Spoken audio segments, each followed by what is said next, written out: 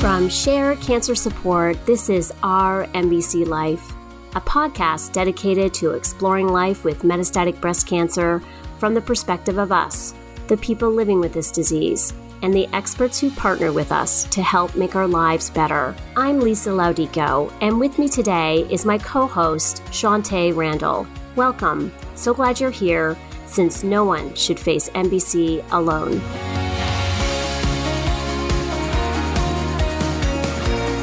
Today's podcast continues our conversation on brain mets. In the previous episode, we spoke with MBC patients regarding their experience living with brain mets. Today, we ask the expert and speak with Dr. Lynn, an oncologist with extensive knowledge on the risk, symptoms, diagnosis, and recent research and developments surrounding brain mets. Brain metastases are secondary brain tumors that occur in 10 to 30% of adults with cancer. These tumors can cause damage by putting pressure on parts of the brain as they grow, destroying or invading brain tissue, putting pressure on the skull, causing fluid buildup in the brain and causing brain bleeding. Brain mets come with a variety of symptoms that reduce quality of life, such as headaches, seizures, changes in mental function or mood, sensory perception, balance, coordination, and pulse and breathing rates. The main treatments for brain mets are surgery, radiation, and chemotherapy. One particularly successful treatment is proton therapy, a type of radiation that stops at a specific part of the targeted tissue. Proton therapy is extremely precise, and therefore it is more effective at targeting cancerous cells without damaging surrounding breast tissue. It's used as an alternative to conventional radiation therapy. After surgery, a breast cancer patient may receive 2 to 6 weeks of proton therapy. The treatment is non-invasive and painless, effective for treating early-stage breast cancer, and results in quicker recovery times with minimal side effects. It has also been shown to have little to no impact on a patient's energy level after treatment, allowing them to feel less drained after an appointment than they would after a typical radiation session. Living with brain mets is extremely difficult because not only do the symptoms reduce one's quality of life, but many patients with brain mets are also denied treatment in essential clinical trials.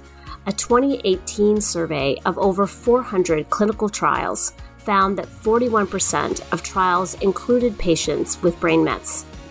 Only, though, if their central nervous system disease was previously treated. 26% included patients with CNS, central nervous system involvement, and no previous treatment. Patients with progressive brain mets are often excluded from clinical trials because they are known to have poor prognosis. Most systemic treatments fail to penetrate the blood-brain barrier, and there is a high risk of CNS hemorrhage or toxicity. Carolyn McCoach, MD, PhD, investigator at the CU Cancer Center, articulated the problem with excluding brain mets patients from clinical trials in an eloquent fashion. She stated, "If we fail to include patients on the trial of a drug that does work in the brain, we may not discover the drug's activity for a long time, and patients who may benefit would be inappropriately excluded." Because of clinical trial exclusion and lack of focused research, brain mets represent an unmet medical need in solid tumor care. This is especially true for brain mets in breast cancer, where brain metastases are frequent and result in impaired quality of life and death. The treatment options available are limited and usually involve multimodality approaches that include surgery, radiotherapy, radiosurgery, and rarely systematic therapy. Additionally, the outcomes of these treatments remain disappointing.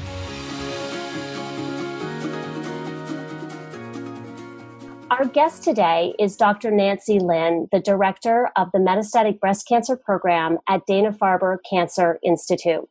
Dr. Lynn received her MD from Harvard Med School, then went on to complete an internal medicine program at Brigham and Women's Hospital and fellowships in oncology and hematology at Dana-Farber. Welcome to the podcast, Dr. Lynn. Thank you so much for having me. Hi, Dr. Lynn. I'm Shantae Randall, and I'm triple negative MBC patient. I wanted to ask you a couple little questions to start the conversation off to see how you started down this road. What made you decide to go into the medical field in general, specifically to choose oncology and hematology? So I've always been interested in human health. And even as a kid, I remember like when you read magazines or whatnot, you sort of gravitate to certain sections. And I never really gravitated to the business sections. I gravitated towards like the health and medicine and science sections, which I know sounds a little nerdy, but that's true. And then as I got older, I actually had done some time as a researcher in various laboratories and found that very interesting. But what I missed so much when I did that was just human interaction. Not that there's not human interaction in the lab, but it's not the same as being a doctor. I actually had a little bit of a funny journey where I was pre-med in college, but I actually studied music sort of on the side and then ended up in medical school. And what I really found so interesting about oncology was that it really allowed the sort of combination of science and medicine thinking about sort of people interactions. And I really liked that. I really liked that things were really moving in oncology. You could feel that like there was progress. You could feel that you could be sort of on the cutting edge of something really exciting. And I really liked the human interaction. And I like the fact that in oncology, you really are not taking care of like an organ. You're not taking care of somebody's heart. You're not taking care of somebody's kidney. Believe me, there's nothing wrong with being a cardiologist. But I just really liked that you really had the feeling, I had the feeling like you're taking care of a real person and you're not taking care of the cancer, and I gravitated towards the people in oncology. I mean, I think that, and you hopefully have had this experience where the nurses and the pharmacists, the secretaries and the doctors and the patients, like everybody has a certain something about them that is just, it's a very special place to work in an oncology clinic. And it's hard to describe when you talk at a dinner party, people sometimes you probably have had this experience too when they hear that you've had cancer, right? When they hear that I'm an oncologist, people say, oh, that must be, what a terrible, horrible, and of course there are horrible and sad times because things happen to people and that's what we're here for. If nobody had cancer, I wouldn't have the job that I have. But there's something really, really special about the human connection. And there's something really special about being able to put the science together with the human connection that I think is really unique about oncology. That was an amazing answer. In my experience, from the nurses to the front desk staff, they get to know me. And as they see me, then they've met my family and they see me out in public and they speak and they ask me how I'm doing and stuff like that. It does take a definite different calling and a different type of person to be able to deal with it. But they are all amazing that I've come into contact with. So that really does fall in line with what you're saying. Yeah. Yeah, I would agree. I have had similar positive experiences, but I loved your analogy of the dinner party. That happens a lot to Shantae and I because, you're at a dinner party and people find out what your diagnosis is. They want to go to the other side of the room or leave. Sure. I don't take it personally anymore. Anyway. Right, but you sort of learn you learn what you're going to say or how you're going to respond. And also a little bit about, from a patient perspective, I'm sure there's a sense of like protecting yourselves from the sort of, because some people can say things inadvertently that are not helpful, let's say. Right. Well, I know Shantae does this too, but I use it as little learning opportunities wherever I go, and it's okay because cancer is scary. Stage 4 metastatic breast cancer is terrifying for many people, for lots of people. And so it's an opportunity to educate and that helps turn the awkwardness into sometimes a more positive conversation and one that can lead to action. So that's so true. So the next question is are there any, talking about brain mets, moving specifically into that, but are there any symptoms that often go unnoticed that metastatic breast cancer patients should be aware of regarding brain metastases? Yes. The thing that people often think about, which actually turns out not to be the most common presenting symptoms, are things like memory loss or seizure. So when people start saying, I'm forgetting things, or they worry they're going to have a seizure, in fact, that's actually, although that can happen, it's actually, for example, memory loss would be a very unusual presentation of brain metastases. And seizure, although it can happen, the estimates are that perhaps somewhere around 10 or 15% of brain mets patients have seizures as the first symptom that prompts the MRI scan. And so most of the time, it's actually headaches is actually one of the most common symptoms. Mm-hmm. So headaches, especially headaches that happen in the morning, especially headaches if they happen with nausea or vomiting. And of course, it's always a little hard to tease out because often people are on chemotherapy. And so you're trying to figure out whether the headache and the nausea is related to the chemo or to the anti-nausea medicines versus to something that's more concerning. But I think that though that sort of, headache, nausea, vomiting is a more common symptom actually than the ones that people often sort of are really, really scared about, that is seizure or thinking problems or things like that, which are actually a little less common as the reason that initial scan is done. Certainly things like weakness on one side or things like that would be of concern.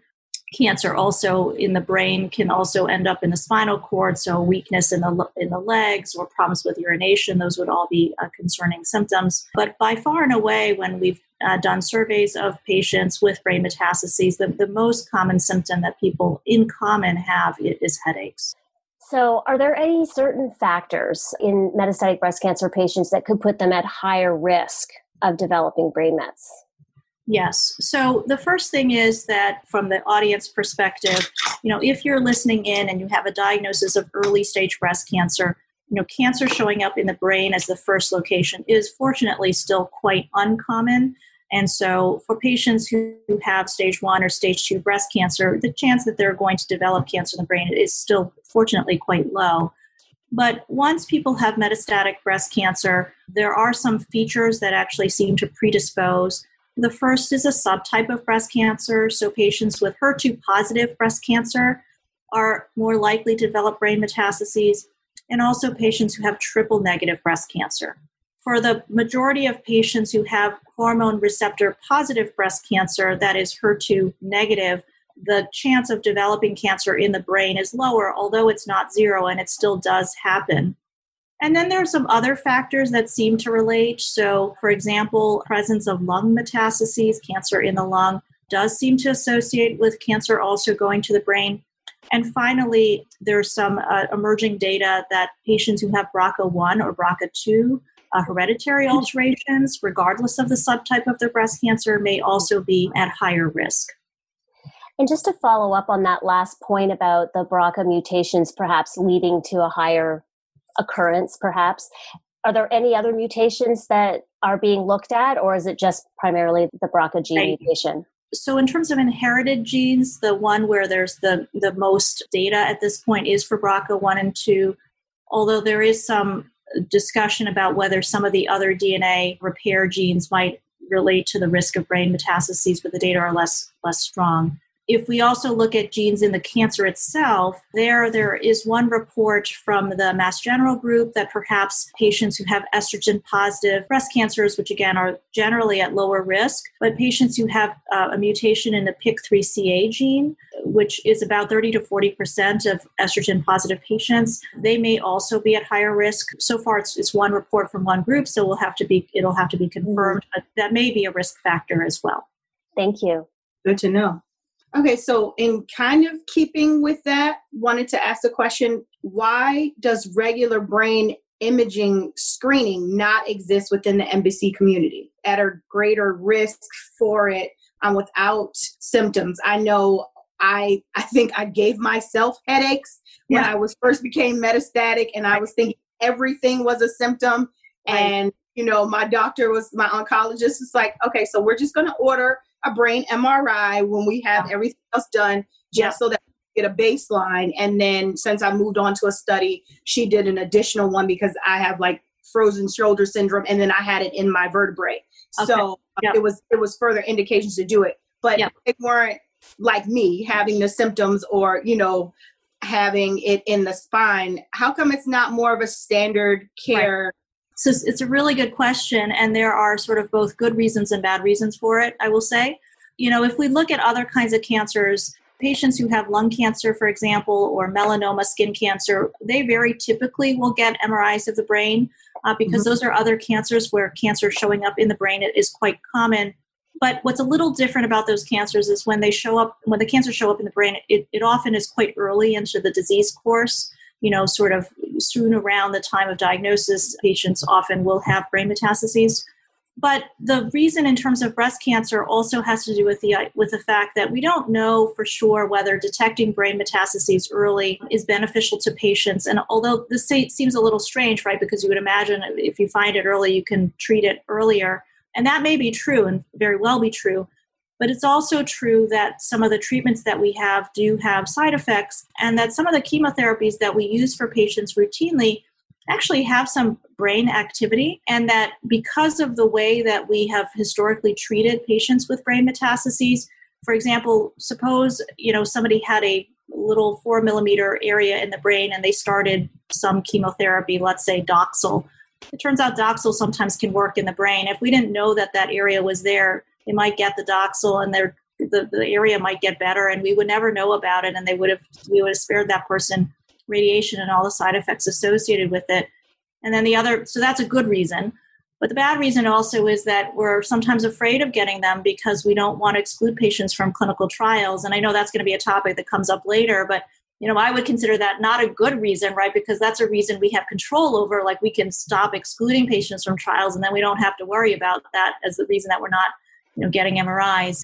And then finally, some of the radiation treatments, especially whole brain radiation, they do have side effects that can be long-term and lifelong. And so again, this whole idea of what is the best balance between finding them early and perhaps avoiding people getting radiation avoiding people getting more extensive radiation versus finding them early and then ending up radiating people who might have done well with chemotherapy or targeted treatments. So my colleague, Eyal Azer, actually at the Dana-Farber is running a clinical trial to look at screening MRIs in patients with breast cancer, and specifically focusing on people who are starting either their first or second course of chemo for metastatic breast cancer of all subtypes. So triple negative, hormone receptor positive, HER2 positive. And also the study is also including patients with inflammatory breast cancer, even if they don't have metastatic disease, because it turns out that patients with IBC also have a somewhat higher risk of developing brain mets. And the study actually is doing brain MRIs basically when people start their chemo treatment, and then when the cancer gets worse outside of the brain, the MRI is repeated. And the reason it's timed that way as opposed to like every couple of months on a schedule is because we want people who are even as part of clinical trials to be able to participate. And if you randomly do MRI scans sort of not timed with anything else, you could actually screw up somebody's clinical trial treatment, right? Because if you did an MRI scan like 3 weeks after they started on a trial and lo and behold, you found new brain mets, they might not really be new, but the patient will be kicked off the trial. We don't want that to happen. So that's why this study is designed the way it is. And that is a study that actually, is not something that any drug company is going to fund, right? Because there's no drug involved. It's an MRI. It's a very unique MRI sequence. It takes 10 minutes in the scanner. So as opposed to 45 minutes to 60 minutes. And we're testing both a new kind of MRI as well as what is the role of MRI. And that study is actually being funded by the combination of the ASCO Career Development Award to Dr. Azer and the Breast Cancer Research Foundation. So we're excited to be able to do, a study like this, which is so practical, right? This is such a common question. And it's so frustrating as a doctor to be able to say, well, it's not that we have data showing it's harmful. We also don't have data showing it's helpful. We just don't have the data, and that's a very frustrating answer to give. And for patients, it's a very frustrating answer to hear. Right, definitely. Oh, so we'll be looking forward for that information to come out when it's ready to study, because that does make sense. And I like the way that it was set up is very thoughtful, in that to not interfere with people on other clinical trials, because that is definitely an issue that we're going to mention a little shortly. So as I said before, I'm a part of the Metastatic Breast Cancer Alliance Breast Cancer Brain Mets Initiative, also known as the Marina Kaplan Project. And the reason why it's named for Marina Kaplan is because she was a fierce MBC advocate who developed brain mets. And even though she was an advocate, she was not able to be included in any clinical trials because of the brain mets. And so she, in fact, passed away from other mets in her body, not from the brain mets. And so if she had been allowed to join a clinical trial, perhaps it could have extended her life. Christine is very, very passionate. I never met her myself, but it's all near and dear to us in the metastatic breast cancer community and with the Alliance. And so that's why we chose that name. So what advice do you give for metastatic breast cancer patients, especially those with brain mets, and advocating for themselves to get into clinical trials? So Shantae, this is a really, really good question. And I do think that things are changing slowly, more slowly than any of us want, but I do see a change. If we look 20 years ago, if you ever had brain metastases in your life, whether or not they were treated or stable or anything else, most clinical trials would exclude patients who had any history of brain metastases ever. And now that is really pretty uncommon. And at least at this point, the vast majority of trials allow people who have brain metastases if they're stable when they enter the trial. Now, that still doesn't help people who have brain metastases who are not stable. And I think that there's two parts to the question. One is, what can people do to advocate for themselves as far as their treatment right now? And then what can people do to advocate for future access to trials in the larger sort of scheme of things? So as far as like self-advocacy for your own treatment, I think that there are a couple of centers across the U.S. who, have people who are both breast cancer specialists and specialists in the care of people with brain metastases. And because there are definitely medications which, even if they don't have phase 3 data to support their use in patients to treat specifically cancer in the brain, there's enough data out there that they're reasonable things that could be tried.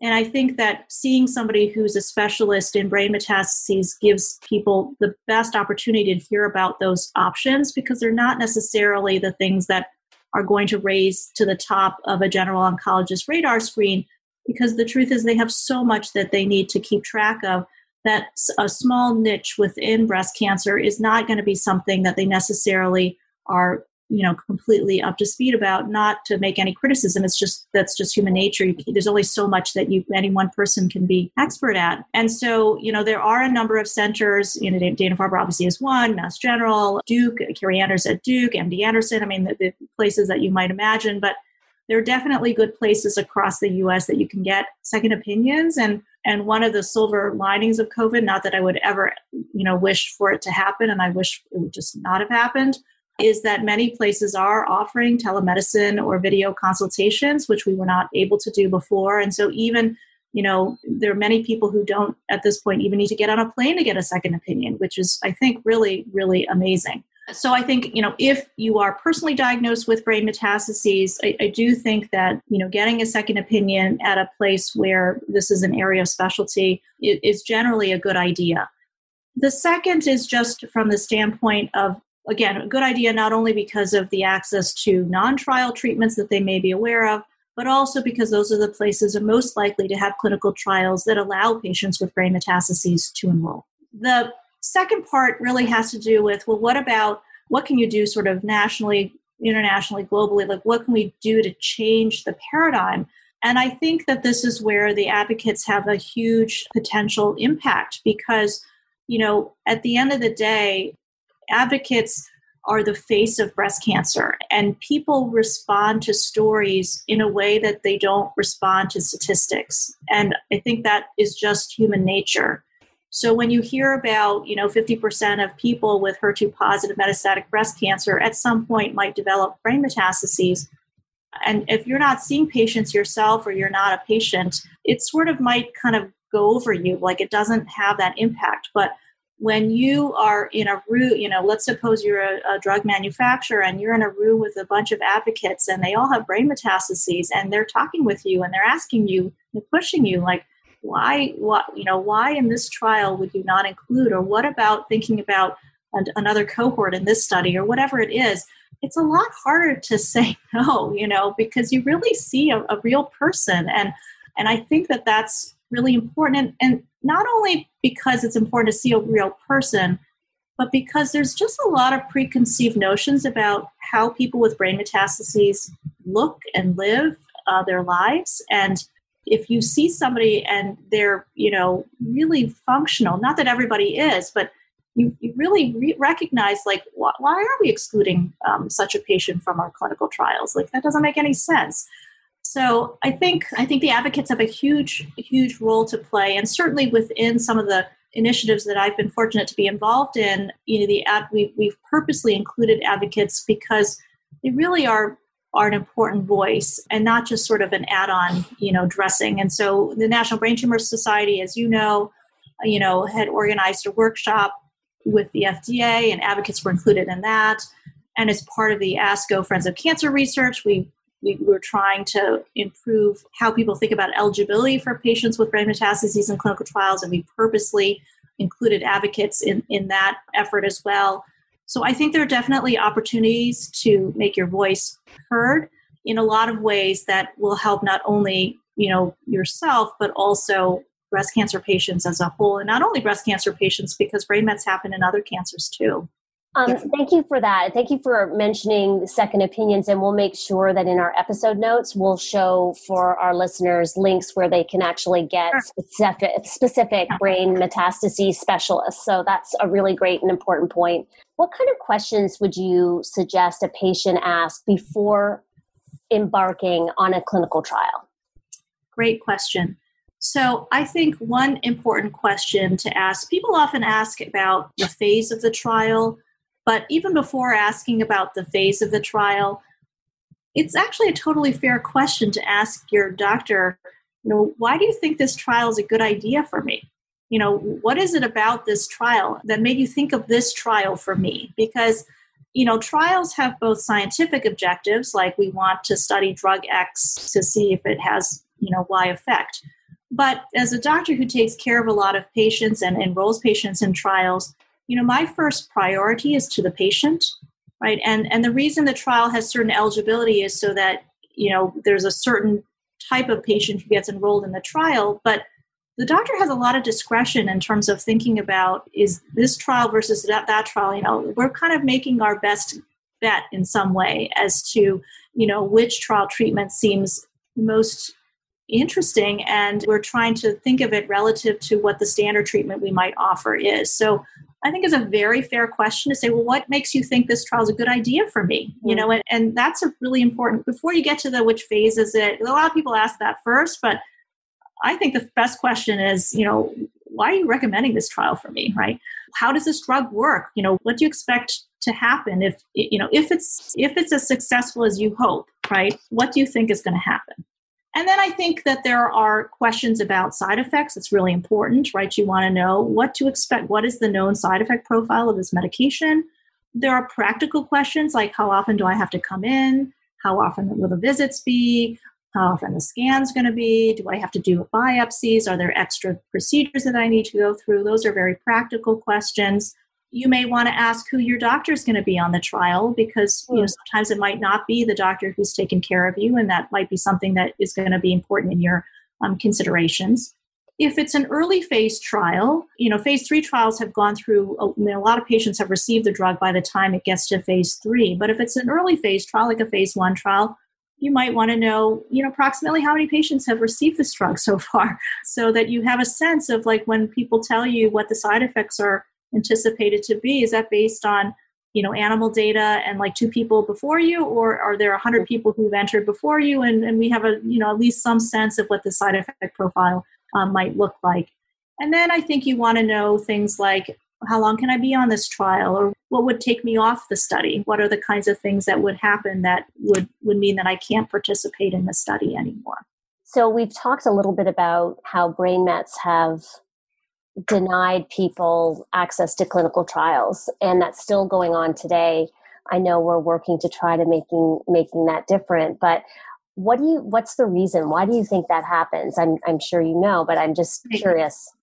So, I think that the biggest reason, or the 2 biggest reasons, are one, that at least historically, people who had cancer go to the brain, it often happened really late in somebody's disease course. It often happened when people had gotten lots of previous chemotherapies. People often were quite sick by the time that they developed brain metastases, and the average survival was not very long. And so these are all things that made people who run trials or design trials really anxious about including patients on a trial of a new drug, which also could, introduce new side effects, and also new drugs where you're hoping to see some activity so that you can move it on to the next phase of development.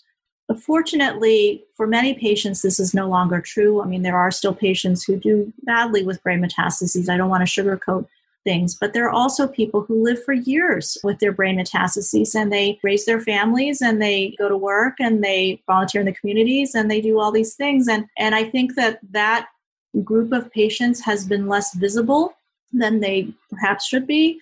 And so the trials have been designed, colored by this sort of stereotypical vision of what somebody with brain metastases looks like. And I think that's why, these sort of face-to-face, I know it's hard in the time of COVID, but these sort of face-to-face, and other kinds of interactions between advocates and people who design trials are so important, because it really reminds people, like, in a real way, like, that was the past, and again, I don't want to sugarcoat things. There's still people who have a really hard time with brain metastases, but there are also people who are alive 5 or even occasionally 10 or more years after a diagnosis of brain metastases. And so, that there's no reason that person should be excluded from clinical trials.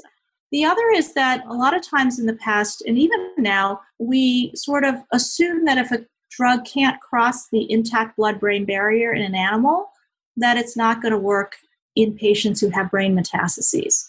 Because obviously you need a drug to get into the cancer in order for the drug to work. It turns out that actually there are so many examples at this point of drugs that if you put them in an animal without brain metastases, you can't detect the drug in the brain. But if you treat a person who has brain metastases, the brain metastases will shrink. And that's because the blood-brain barrier becomes leaky when there's brain metastases. And it becomes leaky enough that there are a lot of drugs, not unlimited drugs, but there are a number of drugs that do work. And so if you were developing a drug and you saw in animals it didn't get into the brain, you might just say off the bat, I'm not going to include anybody with brain metastases in my trials. But I think we have so many examples now that relationship is not actually one-to-one. There are plenty of drugs that don't get in, which work fine once there is cancer in the brain. That's not a good excuse anymore, but it takes a while for culture to change, Definitely. So we wanted to take a quick break right here just to let you all know that we will have a listing of the cancer institutes around the country that specialize in brain metastases in our episode notes found on our website at www.rmbclife.org. Okay, now back to our interview with Dr. Nancy Lin of the Dana-Farber Institute. So, to build upon that, what are some different facts about a patient that would consider you would weigh when deciding what course of treatment to take, whether it be a clinical trial, whole brain radiation, proton beam radiation, regular systemic IV chemo? Right. So, if somebody has brain metastases that are in need of treatment, meaning that they've grown or there's a new spot, I always, go through this checklist in my mind because I want to be very systematic and make sure that I'm considering all options. So one option, surgery. One option is some sort of focused radiation, whether that's gamma knife or cyber knife or SRS. One option is whole brain radiation, and one option is some sort of systemic treatment, whether that's chemo or targeted treatment or something like that. I always, in my mind, go through each of those, even if I know that one of them is not going to be an option, because I just like to make sure that every time I'm thinking about with a patient what's the right next course, that I put everything on the table and then we can cross things off as they are or not appropriate. In terms of the kinds of factors, the factors would be like how many areas are active in the brain, how big they are, where they're located, how bad they are relative to the patient's other cancer, right? Because if it's only in the brain that's getting worse versus it's like in the liver getting much worse and only a little bit worse in the brain, I would do very different things in those situations. And again, that's part of why I think having a connection with a place that sees a lot of patients with brain metastases is very useful because, when I see patients, I work very closely with the radiation oncologists and neurosurgeons. And so if I have any question in my mind, like I'm not, I'm trying to weigh the different options, right? I'm a medical oncologist. I'm not a radiation oncologist. I know a little bit about radiation, obviously, but then I will just turn to my colleague and ask, can you look at this person's scan? And let's talk about the history by phone. And sometimes he'll see the person in formally as a consultation.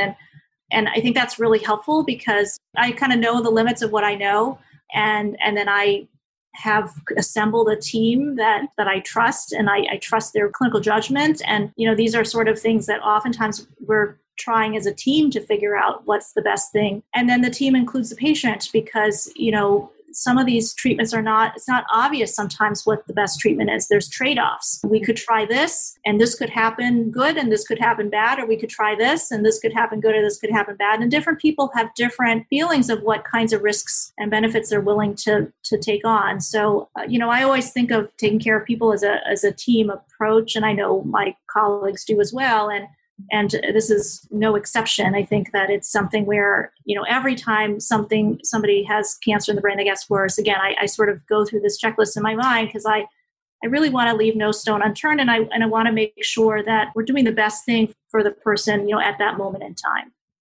Awesome.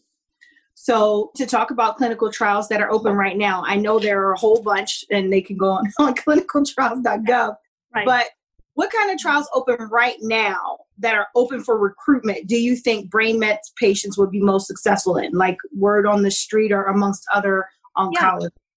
There is for HER2 positive patients, there is a trial called HER2 Climb 02, which is looking at a HER2 oral drug called tucatinib in combination with Kadcyla or TDM1. So this is a phase 3 trial. People either get TDM1 by itself or TDM1 with tucatinib. Both drugs, both TDM1 and tucatinib, have been shown to work in the brain. So everybody gets TDM1 and some people get the tucatinib added to it. And this trial does allow patients with brain metastases to enroll, including patients whose brain metastases are either stable or getting worse. So all types of patients with brain metastases are allowed on that study. My colleague Rachel Friedman has a study called TBCRC 022, which is looking at a similar combination, TDM1 or Kadcyla in combination with the oral drug neratinib. And that one's not randomized, so all patients with brain metastases, that's who's allowed on the study, receive both drugs together. And that study actually allows people to get both TDM1 and neratinib, even if they've had TDM1 before. So for HER2, I think those are two, interesting studies that are out there for patients with active brain metastases. For estrogen receptor positive breast cancer, at least right now, the landscape is a little, unfortunately, there's not as much out there.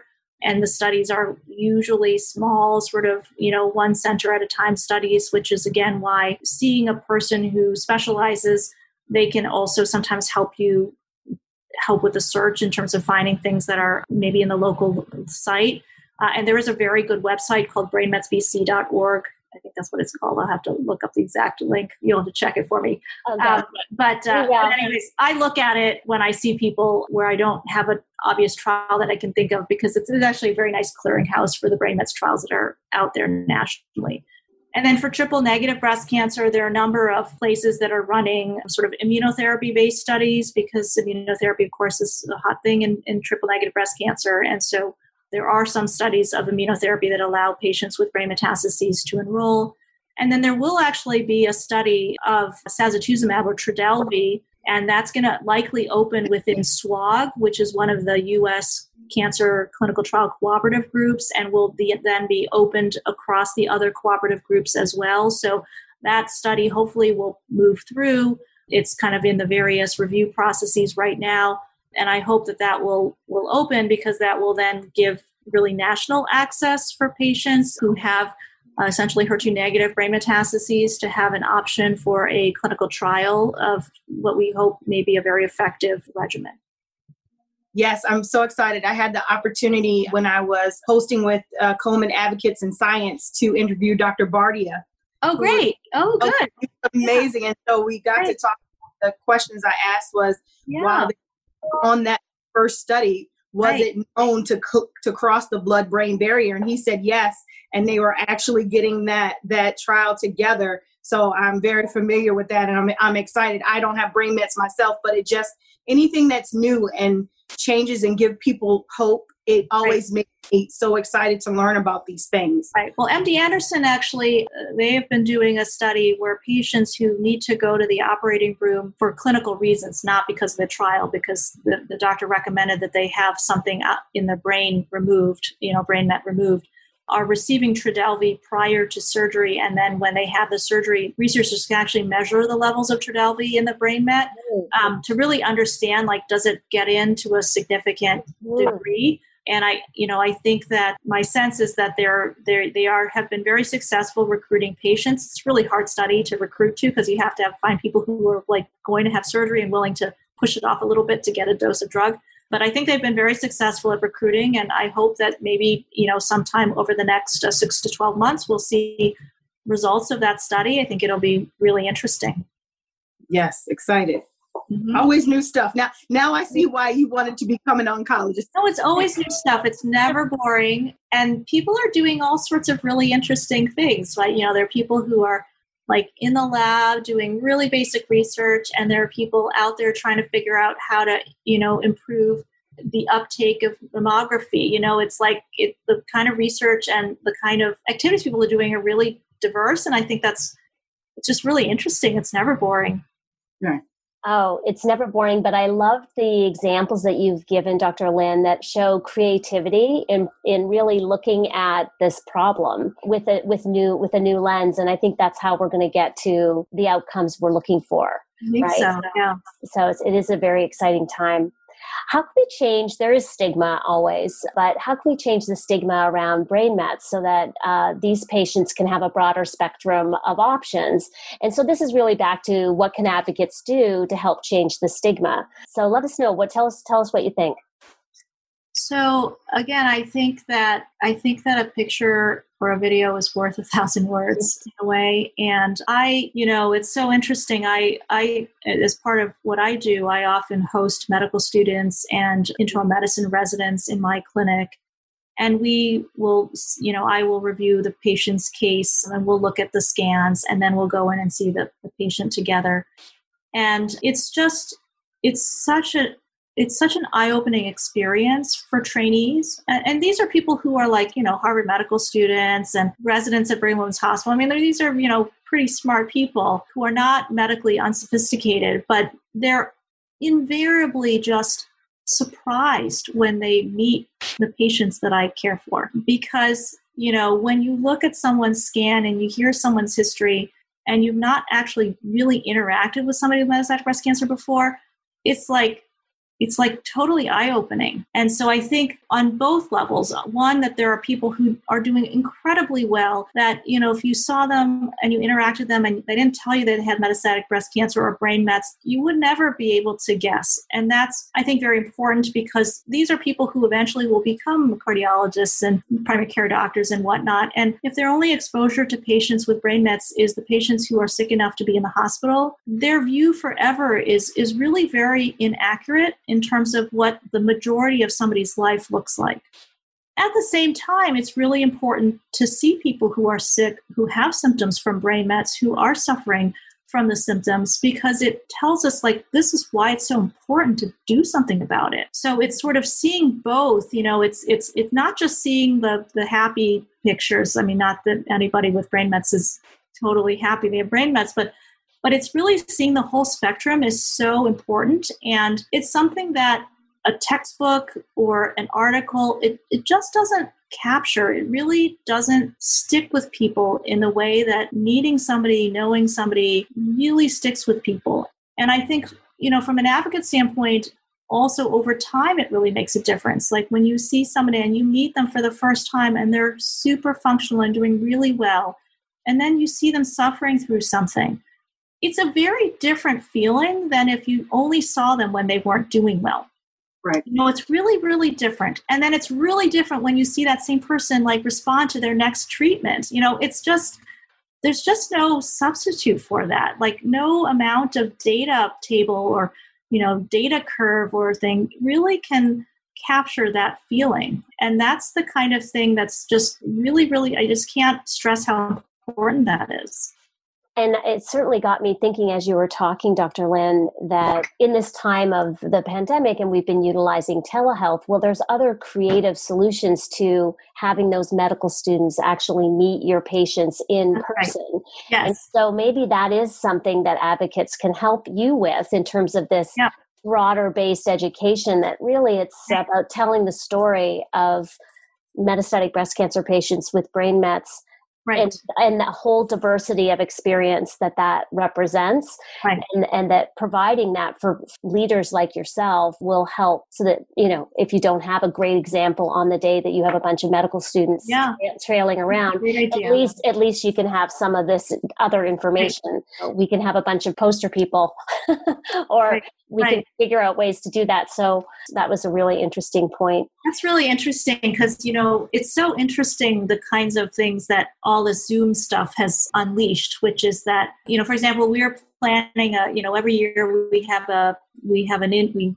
an in-person educational forum for patients with metastatic cancer, and we are converting it to online this year. And as we were talking with the patients on our advisory council about the kinds of things that we might do, it sort of expands the options in a way that we hadn't really thought about before, which were, of course, accessible before. It's not like we couldn't do these things before, but all of a sudden, we are really thinking about these things. And I think that's a great idea. I think having patient, interactions in this way, or, we do this in medical school. In medical school, they often will have a patient come and, like your first year of medical school, and somebody will sit in front and be interviewed. But I could imagine that could be expanded to a dramatic degree with video in a really interesting way. It's really interesting idea. Well, we'll definitely, Shante and I will take it back to the Metastatic Breast Cancer Alliance. They always love it when we come up with new ideas. But they love it. But I actually think this is something that really makes sense because we're talking about fueling the future with new ideas around what does brain mets really And then the other sort of group that I think would be really interesting are primary care doctors. Because, as a primary care doctor, the number of people you personally take care of in your practice who have metastatic breast cancer, and then the number who have metastatic breast cancer with brain mets, it's very small, actually, even for a large practice. And some primary care doctors are amazing, and they just are such good doctors to their patients, and they are such good partners to work with in caring for patients. And, some don't really know very much about metastatic breast cancer and have very outdated assumptions that then they convey to patients, and then the patients come back and they're very distraught. So, you might have had these experiences. I don't know. So actually, I think that would be pretty, because the primary care doctors, they'll learn the statistics, and they learn generally speaking what the treatments are. But again, seeing somebody and interacting with them in person or by Zoom, whatever it is, really is very meaningful. Definitely. Well, our final question for you, and you've been incredibly generous with your time, but is, as we've alluded to, we're in this very unprecedented period in world history. It's just challenging in so many other ways. So we ask every single one of our guests on this podcast how they maintain their balance in life, their mental health, and to have you share what you do to keep yourself healthy. Yep. It's a great question. This is such a difficult time. It's a difficult time because things just don't feel like, I'm a little bit of a control freak. My husband would say a lot of a control freak. And I don't like this because I don't like I don't like being not being in control, which, I have to say, I have gained a new level of empathy for my patients because, when you have metastatic breast cancer, you don't always feel like you're in control. And I get it in a way that I think I didn't, I thought I might have got it, but I get it in a different way now.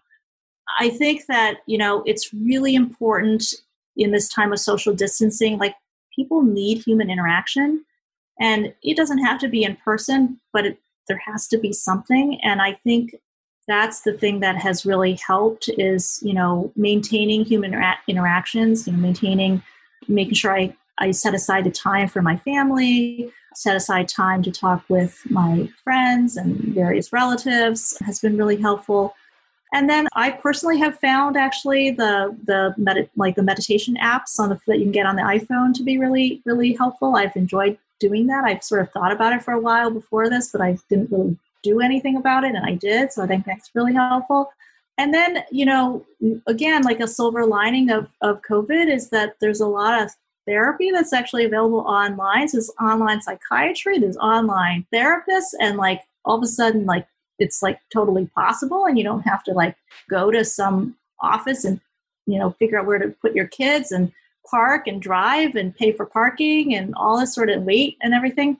So I think that that is something which, if you are feeling in need of mental health services, like take advantage of the fact that there's telehealth. I mean, I think it's amazing and really, I think has the potential to make mental health services much more accessible to people who have like lots of other things going on in their lives and they can't like spend, an hour getting to somewhere and an hour getting back and all of the stuff that goes along with it. So I would take advantage of some of these strange silver linings that COVID has unleashed.